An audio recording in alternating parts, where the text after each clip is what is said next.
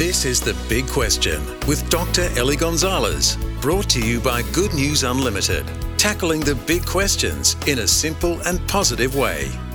And today's big question, do all religions point to the same God? It's a common thing to say that all religions are basically all the same. They're just different ways of pointing to the same God. And there are some common analogies that are used to illustrate this idea. One analogy is of four blind men who encounter an elephant for the very first time. One grabs the trunk and concludes that the elephant is like a snake. The other feels a leg and concludes that the elephant is like a tree.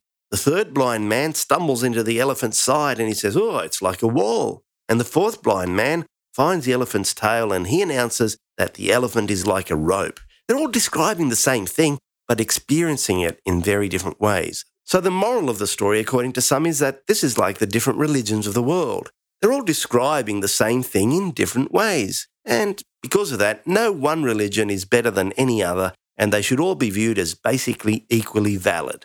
But in the analogy of the blind men and the elephant, the fact is that their opinions are all wrong. Because the elephant is in fact an elephant. It's not a snake, it's not a tree, it's not a wall, and it's not a rope. In matters of fact, there is right and there's wrong. If God does in fact exist, you can't say that he is whatever your opinion of him might be. The other issue is that it's pretty easy to say that all religions are all the same if you don't actually understand what the various religions believe. Some religions teach that there's only one God, while others teach that there's lots of gods. Some religions believe that Jesus is God, while others say that he isn't. Some religions believe in reincarnation, while others believe in life after death in other ways. Some religions teach that you've got to be good to be saved, while others teach that your good works don't count for salvation at all. You see what I mean? It's not possible for all religions to be basically the same because, well, basically, they're not. It's just a matter of fact.